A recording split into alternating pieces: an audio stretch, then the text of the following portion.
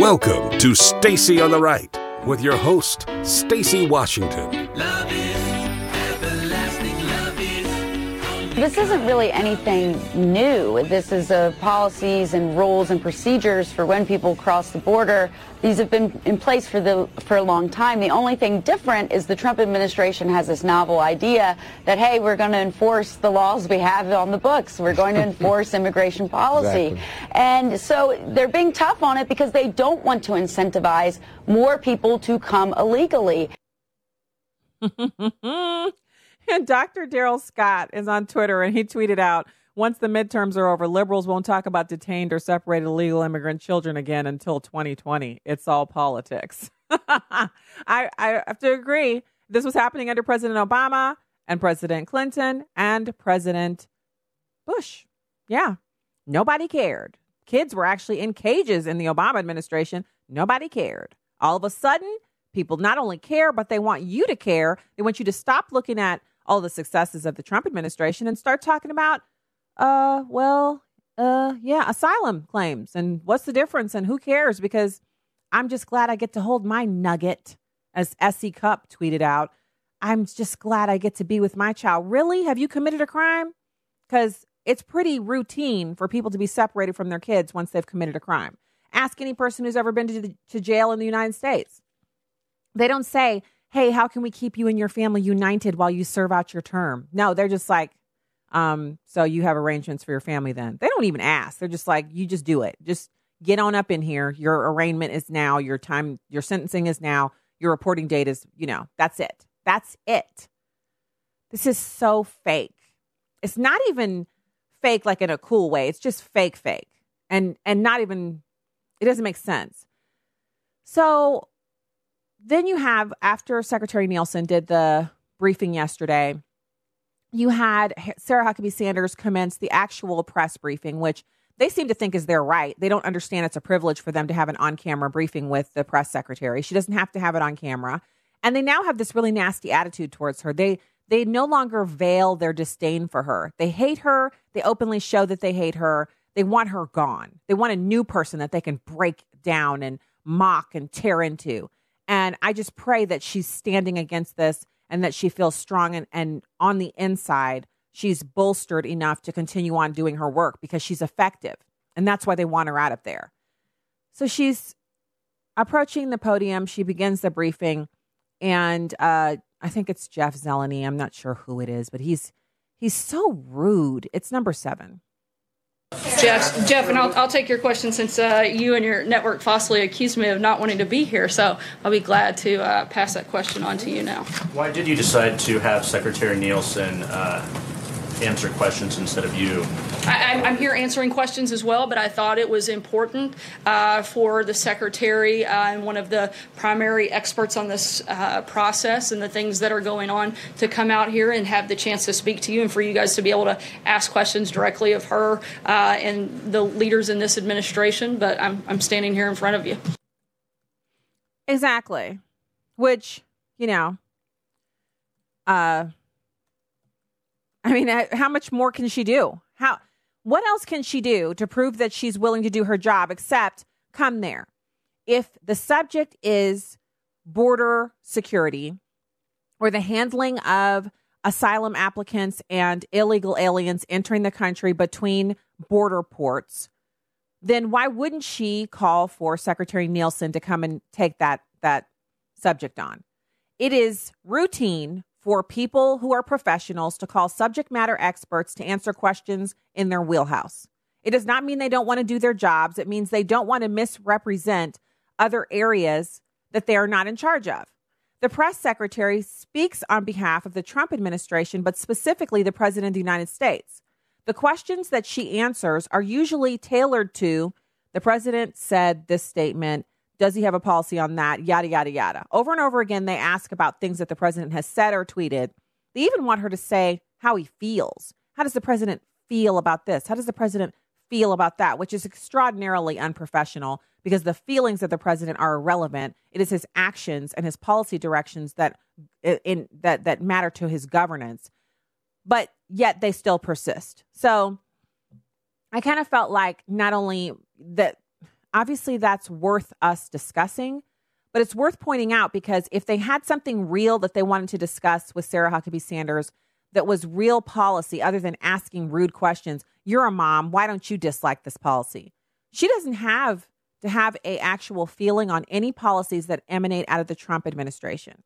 Her job is not feelings of Sarah Huckabee Sanders for the Trump administration. Her job is press secretary for the Trump administration. Huge difference.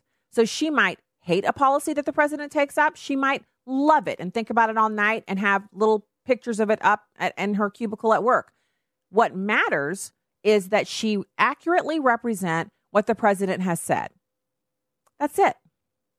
What the policies that he's put forward, where he is at any given time, where things he's signed into law, will sign into law, positions he's about to take, things that it's just business. It's business.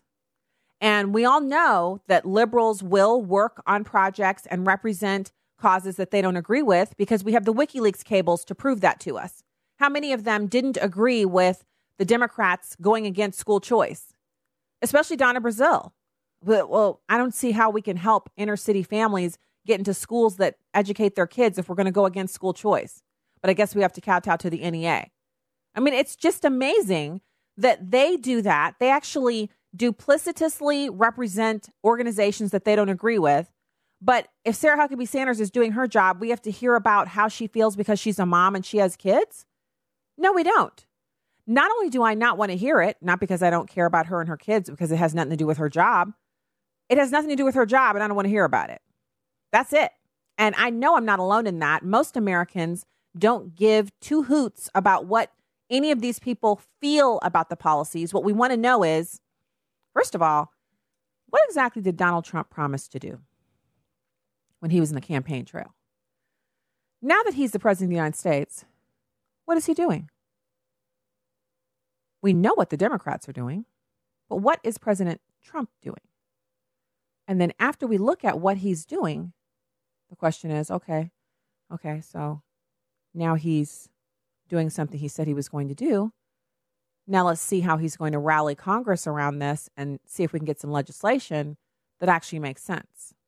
Now, I know yesterday on the show we were talking about, the compromises that have to be made on immigration and how it's only a good bill if, everybody's mad, feels like they made huge concessions. And I kind of agree with that and I kind of don't. I agree that compromise means everybody has to take something they don't want. But the Democrats didn't act that way when they were ramming through Obamacare. They didn't bother to check with any Republicans to make sure that there was, compromise and somebody wasn't getting what they wanted. They just made it happen. And I feel like it's that kind of force that has to be reckoned with the Democrats, that we have to put through an immigration package that benefits the American people, regardless of what the Democrats want. And it's not about getting a compromise out of them. It's about getting enough of them to sign on to it, whether they want to or not, because they have to, because the midterms are coming and they can't be seen as doing nothing about this issue. Donald Trump's approval rating with Republicans is through the roof. It's the highest it's ever been. So he doesn't have to worry about rank and file Republicans not turning out for the midterms unless he does something crazy, like sign some immigration package that has a whole bunch of amnesty in it. That will depress Republican turnout. I believe the president is quite aware of that and that he is acting accordingly. But I don't want us to get, in the weeds where we feel like we have to make these compromises in order to get something. We don't need just something. We need true reform. Loopholes eliminated and closed, et cetera, et cetera. So there's been a lot of discussion about it, specifically from overseas in Europe. They're having their own discussions about what to do. The Prime Minister of Germany, Angela Merkel, is facing a very difficult time in her government because of this same issue, migrants. So there's some information from Germany that I think is relevant for us to look at because we don't actually track numbers this way, but we should. They're over on the Free Beacon. They have a story up about almost 1,000 people injured and killed in terrorist attacks by refugees. 1 in 3 chance Germany will be a target country in future plots. There's a 4-year span they're talking about. And Germany, remember, Germany is not like America where they have 300 million people. They have under 90 million people total for the whole country. The entire country is about the same size as Montana, landmass size. They have had nearly 1,000 people injured or killed in terrorist attacks involving refugees over a 4-year span. That is an astronomical number for a country of under 90 million people. The Heritage Foundation actually released the report on Monday. They collected data from 194 terrorist plots detected across Europe between January 2014 and December of 2017. And it points to a more than 1 in 3 chance that Germany will be a target country in future terror plots. 32 of those terrorist plots involved refugees or asylum seekers. 41% of all plots occurred in Germany. France was the second most targeted country, with Belgium and the UK trailing closely behind. The report came as German Chancellor Angela Merkel faces the threat of her government collapsing over its open-door policy towards the migrants. Critics say this policy has left the country more vulnerable to terrorism, and Germany is still struggling to absorb the 1.4 million asylum seekers who arrived 3 years ago, primarily from Syria, Afghanistan, and Iraq. Now imagine, because 1.4 million is almost the population of the greater metropolitan St. Louis area. So imagine the population of this entire metropolis here where I live being absorbed into Montana. Can you imagine the kind of upheaval there would be there? Well, it wouldn't be that bad because we're all Americans. But that would be 1.4 million Americans just descending on Montana, which is actually one of our least populated states. But landmass-wise, it would still be a significant thing. 1.4 million people, that's a significant tax on your infrastructure. That's a strain on your educational systems because these people don't speak German. I mean, we're talking about a massively idiotic mistake that she made saying, yep, we'll just bring them on in because we can't be seen as being, from our past, we were Nazis and we were genocidal and we can't be like that anymore. And so she just makes this decision. It's like, you know, what was she thinking? So Robin Simcox, who is a terrorism and national security analyst at Heritage, is quoted as saying, it's not as if the Islamist terrorism threat appeared with the Germany refugee flow. Of course, there were plots there in the past, but the scale has transformed entirely since Merkel's decision to open the borders. The amount of plots that Germany faced after the 2015 refugee flow just increased exponentially. And when you look at the perpetrators behind those plots, more often than not, they're recent arrivals to the country, and there's very often a Syria component to it. So practitioners of Islam recently in the country, blowing stuff up, running people over with lorry trucks, and overall causing mayhem. The report found that 15 Syrian jihadists who plotted attacks over the past 4 years, of the 15, 12 were involved in operations targeting Germany. Simcox recommends that Europe take immediate steps to more quickly deport migrants who have been denied asylum, particularly given that nearly 3/4 of attackers were asylum seekers who either were they actually committed an attack, or they were plotting it, and had it thwarted within 2 years of their arrival. So they're literally just getting there, and as soon as they arrive, they start plotting an attack. Oh, my goodness. So the issue became clear in Germany in December of 2016 after police missed multiple opportunities to arrest Anis Amri before he drove a truck through a Christmas market in Berlin, killing 12 people. The Tunisian national, who pledged allegiance to the Islamic State, was awaiting deportation when he carried out the attack. He remained in Germany because he didn't have a valid passport. Wow. So when President Trump says we're not going to be a migrant camp, he's got our safety in mind. Let's put aside our animus towards him personally and consider the fact that he's actually trying to protect Americans. Come on. We'll be back with Joseph Tartakovsky right after this.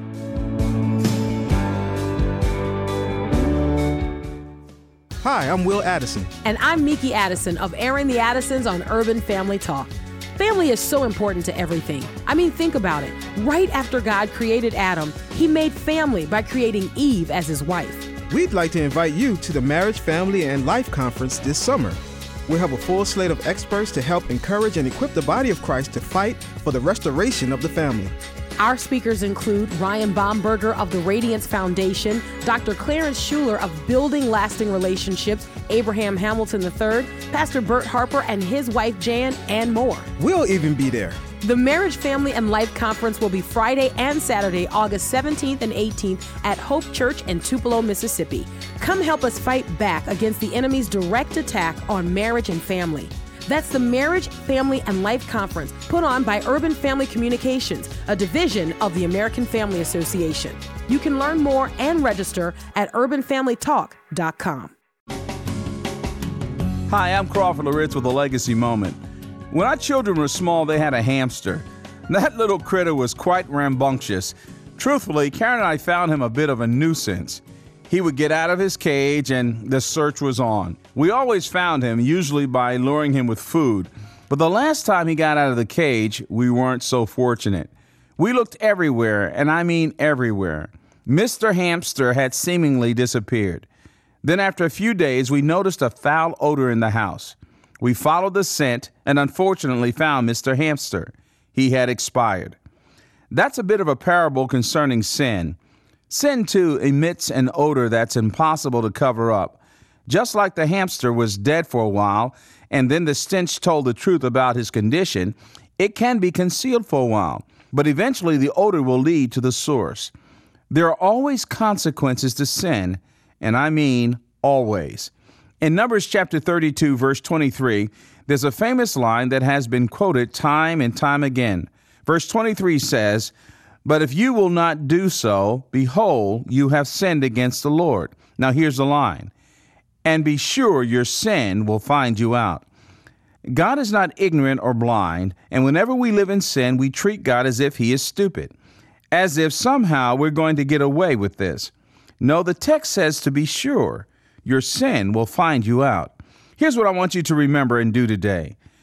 Don't go another minute hiding this sin.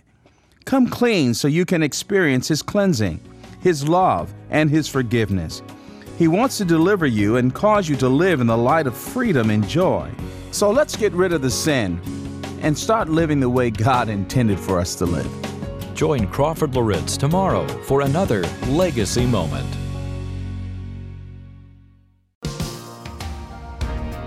Welcome back to Stacy on the Right on Urban Family Talk.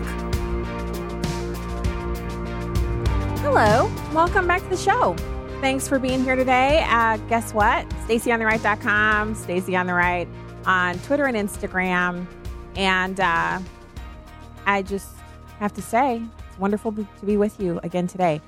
We have our next guest, Joseph Tartakovsky, constitutional lawyer, historian, and author of The Lives of the Constitution, 10 Exceptional Minds That Shaped America's Supreme Law. Joseph, thank you for joining us today. Thank you for having me on, Stacy.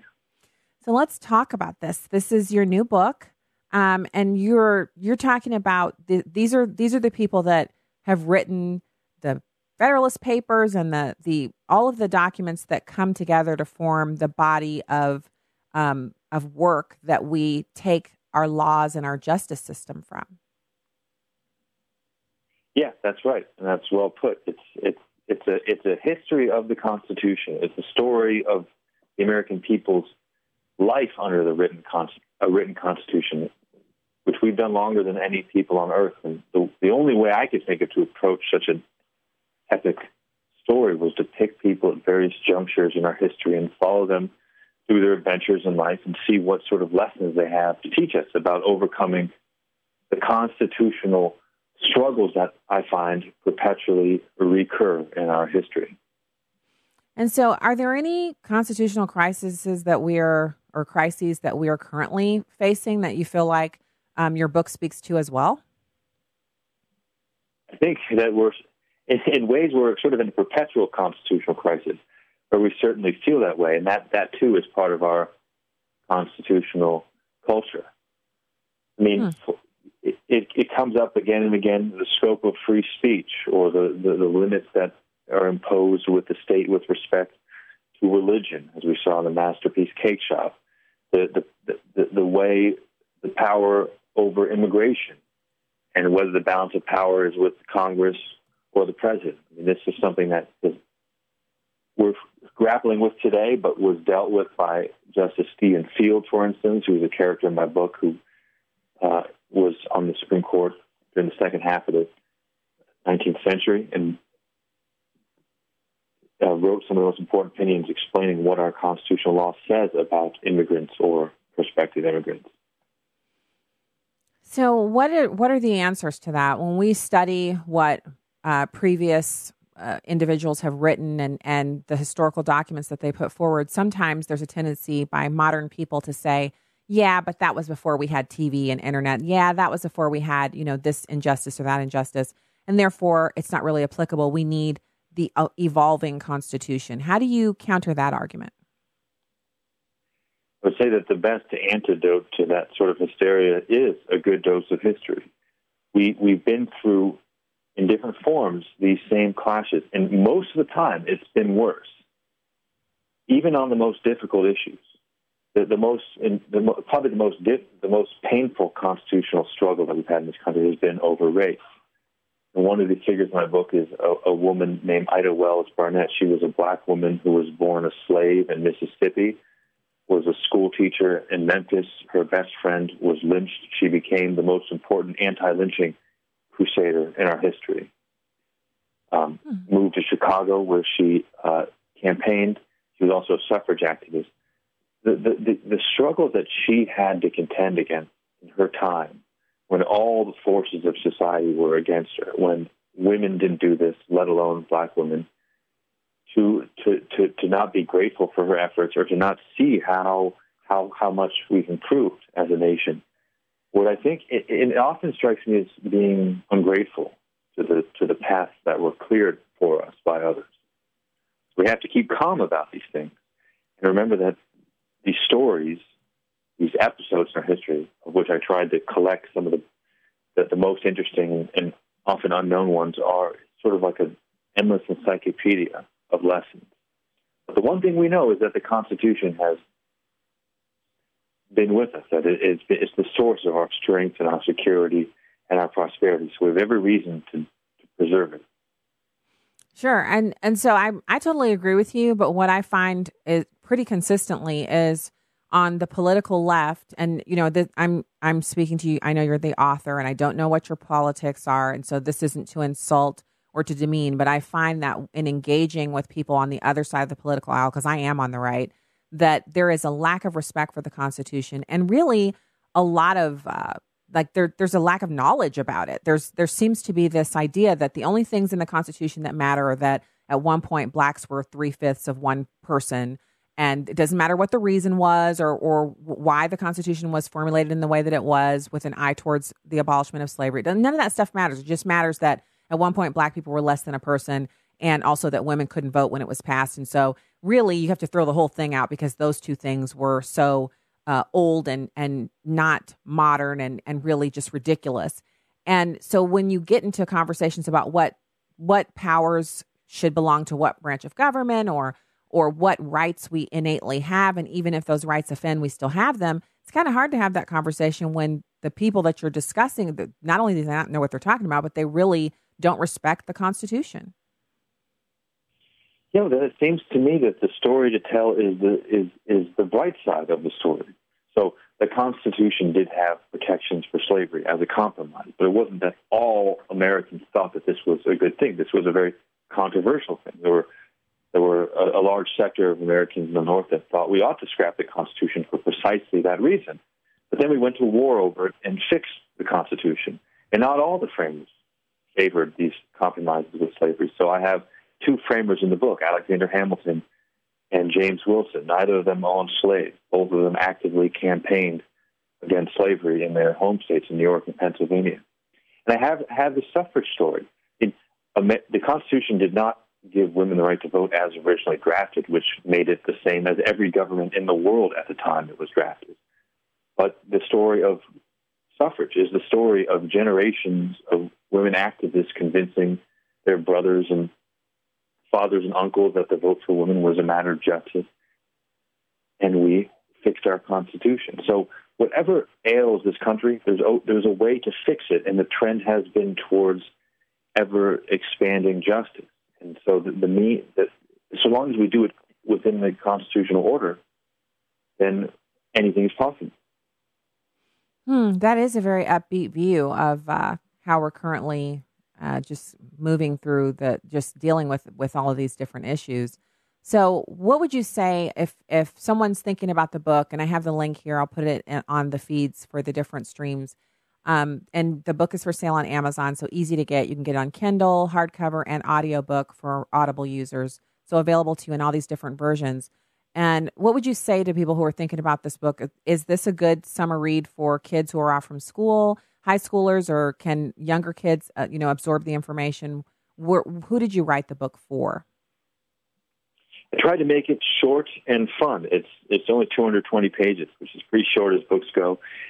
I tried to make it very accessible. It's not like a dense legal book. I tried not to get there's no legal technicalities. It's just the story of our country, and it's the story of our people, and it's the story of how we have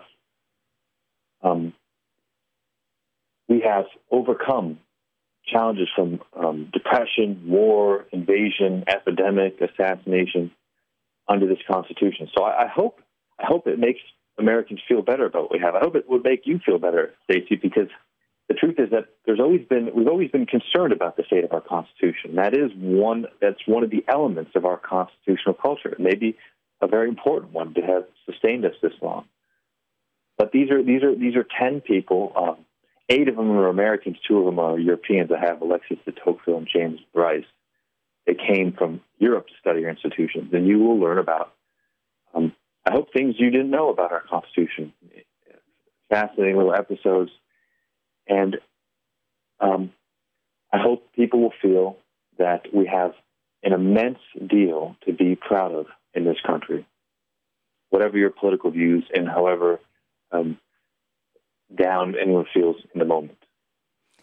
Well, I appreciate that encouragement. And the most encouraging part that you said is that I can get through it quickly because, the list of books that you have over the summer, it's always like, you're so hopeful in May. You're like, oh, it's the summer. I'm going to get into some books. And then as the summer goes on, you're like, oh, I'm falling behind. And I have even more books than before that I want to try to read. So 220 pages is totally doable. That is a nice length for a book, especially for the summer. And as much information as it sounds like I can get out of it. And I love learning about the Constitution. So thank you very much for coming on today and for writing this very important book.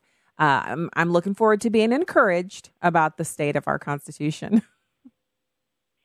Yeah, don't get down. Don't get down with this. The lessons are at hand. Perfect. Well, thank you, Joseph Tartakovsky, constitutional lawyer and historian and author of The Lives of the Constitution, 10 Exceptional Minds That Shaped America's Supreme Law. Thanks for joining us today. Thank you. All right. So I love it when we have authors come on, but it's a two-edged sword because when they do join us and their book sounds really good and interesting, I can't tell you guys how many times over the break after the interview, I'm like, I hit the button and I buy the book and then it comes. And what's really interesting about it is the kids read so much over the summer that they will read the book. I'll be like, look, I got this book. The one that I remembered happening with is Senator Mike Lee. Remember, he wrote a book and he came on the show last summer. The book came to the house. I was like, kids, everybody read this book. They read it. And I barely tucked into it before they were like, so that book that so Senator Mike Lee, we read that book. And they had a really interesting discussion over the dinner table. And I had to sit there and just kind of listen in because I hadn't finished the book. They beat me to the punch and then had the little discussion.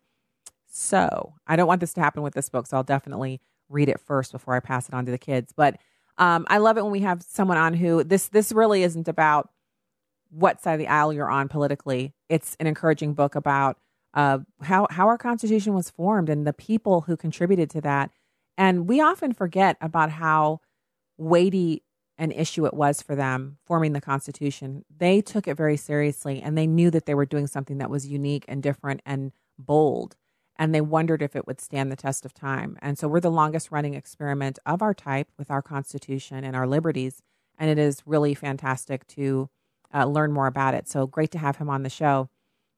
So it's we have a little bit more time in this segment, and if you'd like to call in to weigh in on some of the subjects we've had today, love to chat with you. 866-963-2037, 866-963-2037.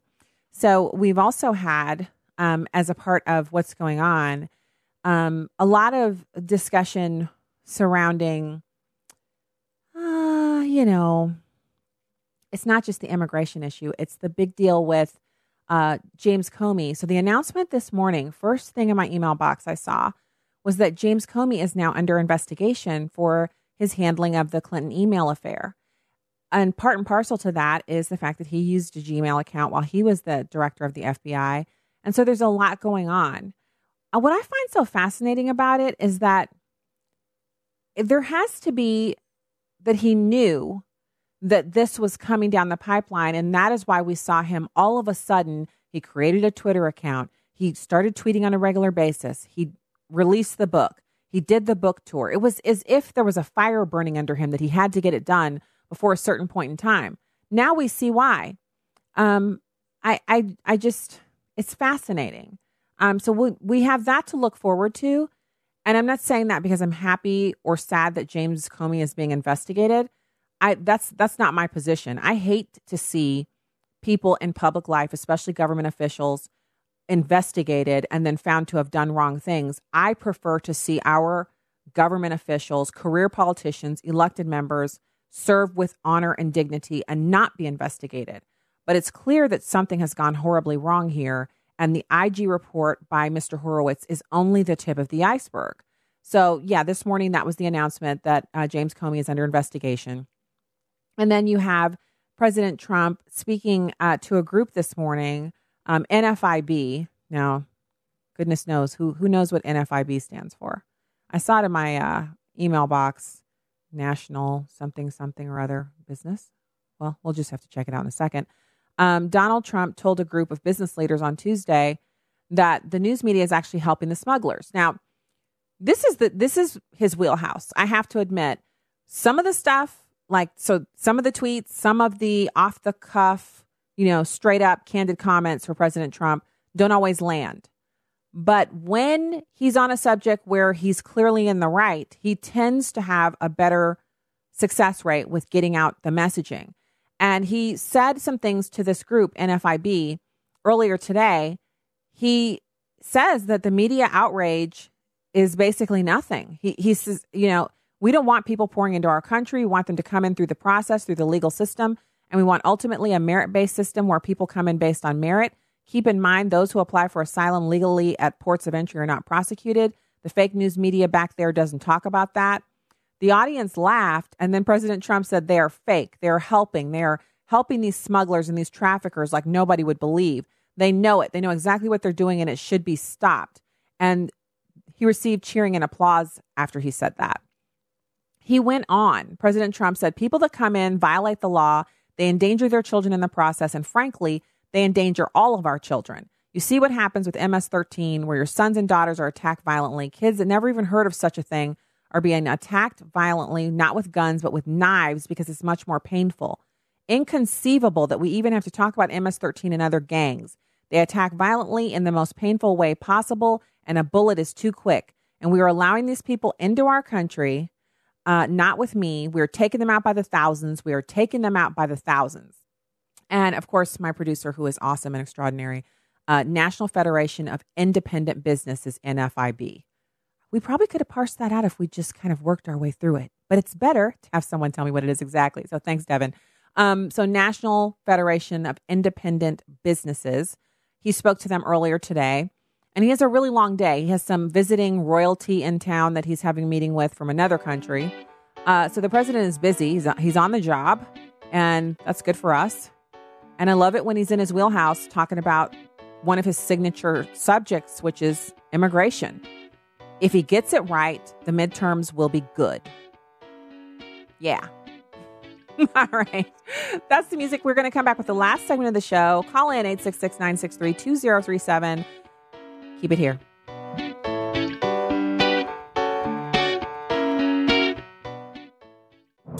This is Uncommon Moments. Here's former Super Bowl winning NFL coach Tony Dungy and his wife Lauren sharing from their book Uncommon Marriage.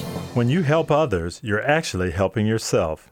As coach of the Indianapolis Colts, I got to know my players well. We became like a family. I heard about their personal family problems. Being a coach was more than winning. It was also about caring for others. I can remember Tony telling me about his players. We thought it a privilege that God gave Tony a platform where he could pray with his players and their families or just sit down and talk with them. Sometimes the players' families needed someone to watch their kids when they went to counseling. We help with that too. Helping others can be one of the most fulfilling roles in life. Tony and Lauren Dungy, authors of Uncommon Marriage, learning about lasting love and overcoming life's obstacles together. Discover more at CoachDungy.com. Abraham Hamilton III. God put us in this world at this time to be salt and light. We don't fold because of the darkness that we're facing. This is not the first time in the world's history that it's gotten dark.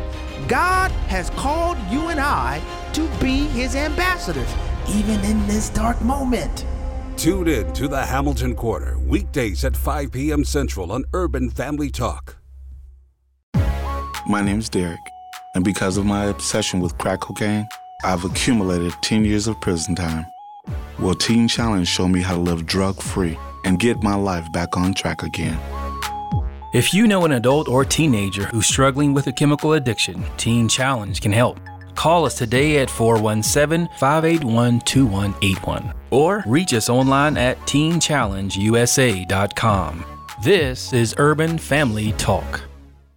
Hi, I'm David Barton, founder of Wall Builders. And I'm Tim Barton, the president of Wall Builders. And we want to let you know about an opportunity this summer for 18 to 25-year-olds to come be a part of what we're calling the Leadership Training Program. Actually, the website is wallbuilders.com/leadership training if you want to see more information. But really what we're doing is trying to help young people combat a lot of the nonsense they're learning in academia, things that are anti-American or anti the Bible. And so we actually dig into the Bible, we dig into American history and the Constitution and education, and try to give a really good inoculation against some of the things that they're hearing in academics. Yeah, Tim, you're exactly right. This is such an excellent opportunity to have the apologetics of the things that they'll face in academia and the culture. So if you're from 18 to 25 years old and you want training in this, and by the way, you get to actually hold the handwritten documents of George Washington and John Adams and other aspects of American history, this is a great opportunity this summer. 2 weeks, go to wallbuilders.com/leadership training.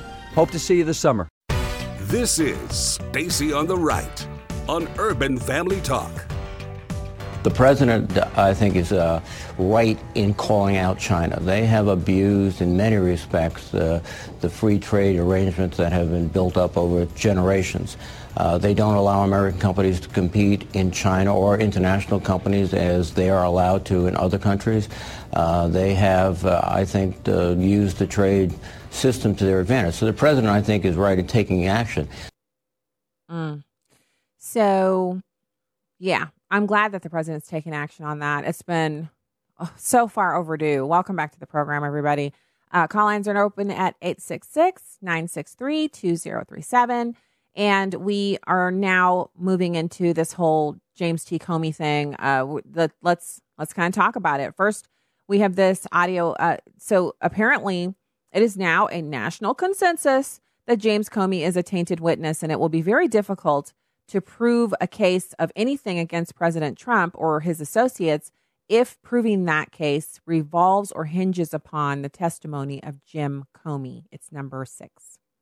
So let me get your take on where this goes. I mean, I had a crackpot theory that Bob Mueller is doing his work, and a lot of it has relied on the conversations he's had and questions back and forth he's had with Jim Comey, to say nothing earlier on of the research he got from the likes of Peter Strzok and Lisa Page, and of course we know what happened to them. He's going to have to be extra vigilant and extra careful now in coming up with his final report and recommendations. And could that potentially mean delaying that report to make sure everything's right, that there's no possible boomerang here? I think that's a fair concern, Neil. I think if you're Bob Mueller, you have to view Jim Comey at this point as a tainted witness, right? If you say, I'm going to rely on something that Jim Comey told me, I think all Americans by this point are going to take that with multiple grains of salt. So I think if you're Bob Mueller, you got to make sure that in whatever conclusions you're going to draw based on your investigation, that you have independent evidence to support it, and you're not going solely on the word of Jim Comey. So this is pretty interesting because if you look at the way that they've originally set this up, James Comey is supposed to be this paragon of virtue, this man who, he is without reproach. He's someone amazing. And all the rest of us have just got to be really, really excited about the fact that he's available and on the case. And now it turns out he's just a partisan hack like everybody else over there who is in charge of leading investigations at the FBI. Not all 13,000 of the good employees of the FBI, just those at the top who are running these nationally watched investigations. So it's, you go back and forth and you think, could this possibly be something more? Could there be something against President Trump? And obviously there could be. There could definitely be something against the president, but it doesn't look like it. It doesn't look at all like there's something that they could do that would convince us that President Trump colluded with the Russians. So I got to turn back to, there's just this massive amount of coverage that's going on with the illegal aliens who are entering the country and bringing the kids along. And it's just so much, going on with it, the news coverage. And so I want to pose a question to you, and you're welcome to put it in the comments or, send it on, or maybe call in tomorrow if you feel like.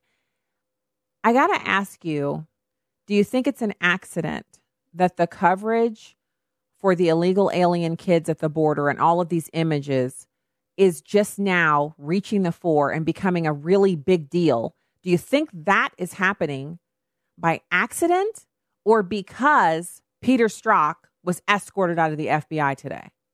The Russia collusion narrative is falling apart. The race card worn down to just a nub. It's like the size of a postage stamp. And all of the other avenues for getting everybody ginned up and just angry and in a rage so they could vote in the midterms, all that stuff's gone. Even the gun control narrative, the kids, I don't know if you've heard, David Hogg and Gonzalez and all the rest of them are on a bus tour like a bunch of congressmen campaigning, touring around the country with their gun control push. Apparently they're going to come to St. Louis. Yeah. That's not working. Americans are just going on about their business, working on their projects, doing a little home improvement stuff, doing whatever they need to do. So here's the news from the Washington Times. Peter Strzok, the FBI agent who promised his paramour that he'd make sure Donald Trump lost the election, has been escorted from the FBI building. So CNN reporter Laura Jarrett says that FBI agent Peter Strzok was escorted out of the building. He's still employed, but he's been stationed in human resources since dismissal from the Mueller team. Now, Eitan Goldman is Mr. Strzok's lawyer. They reached out to him to check, and he confirmed in a statement that his client was escorted from the building as a part of the ongoing examination process. According to the reporter from CNN, Strzok is still employed by the FBI, although he's been demoted to a desk job in human resources since he was dismissed by the special counsel team. Yeah. Unless I hear fired, pension impacted, that type of stuff, I don't want to hear it. Like, I do not want to hear anything.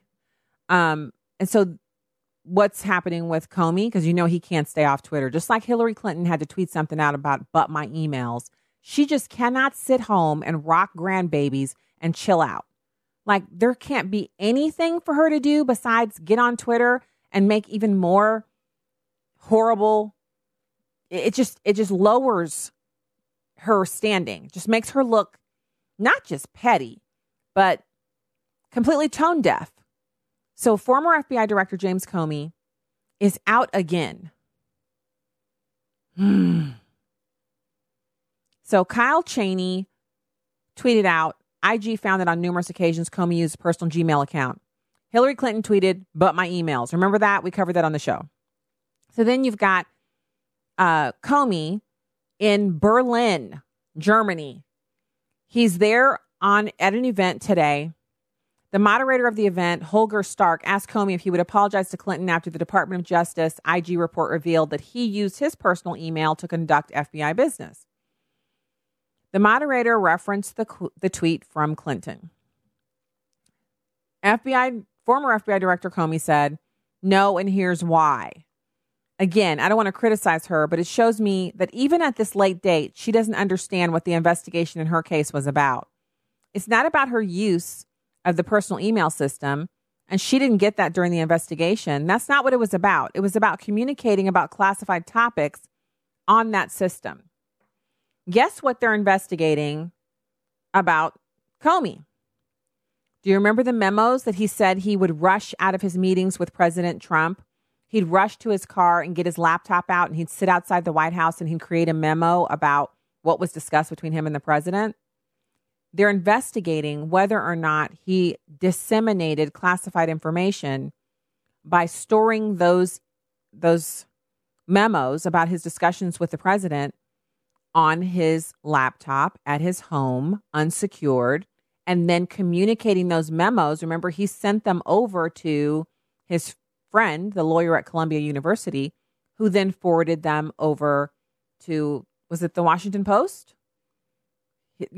So he sent them to a newspaper, and that's how we got the special counsel. That's also what they're investigating about Comey.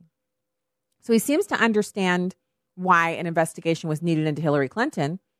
I wonder, does he feel the same justification is being levied against him because they're investigating him as well? Interesting. So you've also got Eric Prince over at the Daily Beast. They're reporting that he is saying he cooperated with the special counsel Mueller. He's a Trump world insider. He worked for China. He worked with Russia. He also had plans for business interests in Afghanistan. And he's the founder of private security company Blackwater. He's been cooperating with the special counsel. I don't know why this would be frightening to Donald Trump. People act as if it's such a revelation that he spoke voluntarily to Congress and also cooperated with the special counsel. I don't see why that's such a big deal. I mean, wouldn't you cooperate if you hadn't done anything wrong? If you just had business interests internationally and you were doing work and you also helped the Trump campaign and they reached out to you and said, come in and talk to us about your work, why wouldn't you go in? Why does there have to be this whole assumption that every person who's ever been affiliated with Donald Trump's companies or his campaign, if they somehow have something to hide, and if they're cooperating, it's that they're spilling the beans about wrong things they've been doing? Maybe they just went in, maybe Eric Prince just went in to talk and said, hey, yeah, I met with this one, I met with that one, I did this, I did that. No big. It doesn't seem like it's that big of a deal. I know they want it to be, but it seems like it's not really. So I want to push off at the end of the show right now, talking about what the president has, most recent promises that he's making about the immigration issue. He has tweeted out that we must always arrest people coming into the country illegally. Of the 12,000 children, 10,000 are being sent by their parents on a very dangerous trip. Only 2,000 of those kids are with their parents, and many of whom tried to enter the country illegally on numerous occasions. So these are repeat offenders. This is not a case of a bunch of people who they're just innocent and they show up at the border and they don't know the way of the system. These are people who've entered illegally before and they come back with kids because they think that's the way they can get to stay. He then went on to tweet that Democrats are the problem. They don't care about crime. They don't care about how bad the people are who are coming in. They don't care about MS-13. He says they can't win on their terrible policies. So they view these people as potential voters.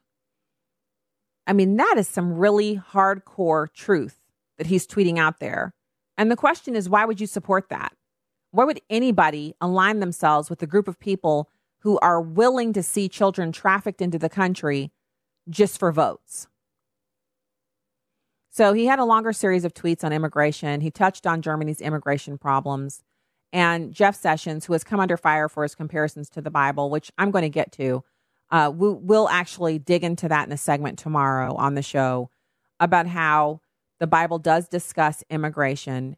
And there's a Bible verse where people are constantly talking about respecting the stranger in your land.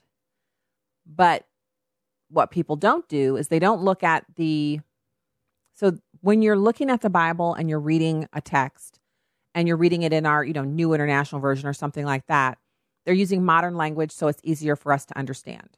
But if you want to understand the meaning behind any Bible verse, you have to get your concordance out. And then you have to really, if you're going to go all the way in, you have to read the Hebrew and the Greek.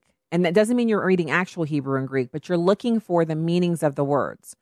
Words that we take to mean one thing nowadays had a distinct meaning during the biblical era when the Bible was written. So when they say respect the foreigner in your land, you look at the Hebrew, they're talking about a legal immigrant. So someone who's in the country legally, you're to respect them. You're not supposed to treat them badly because they're immigrating into your country legally. There's nothing in the Bible about respecting illegal immigrants or lawbreakers. And you have to inherently know that because the Bible is that, first of all, it's God's blueprint, his roadmap, his love letter to us. It's the way that we know how we're to govern ourselves and to live. Why would a holy God who wants us to obey the law and to live according to the law advocate for us to break the law? Why would he want us to do that? I'm not talking about law that goes against God's word, the way we advocate against abortion. I'm talking about lawful things that don't in any way fly in the face of what the Bible says, which is that we're to have borders. That's where the concept of borders comes from the Bible. The concept of nationalities, the concept of national sovereignty, these things are all in the Bible. So does that mean that I'm advocating for the abuse of children or, no, I'm not. And people who take those positions and those stances and try to make the argument about certain Americans being horrible because they want to support the law are really people who don't respect the rule of law and they're not very knowledgeable about what the Bible says. So I'll give you those specific verses and we'll go over that in a little more detail tomorrow. But for now, we're up against it. And I want to give you guys, do find StaceyOnTheRight.com. Follow on Twitter and Instagram if you can, if you're on those social media sites. And thank you so much to everyone on Facebook who's been sharing the show. I really appreciate the shares. I love it when I see the numbers are really good on how many people have been exposed to the show online. It's great, and I appreciate it. All right. God bless. Thanks for being here today. We'll be back with more tomorrow.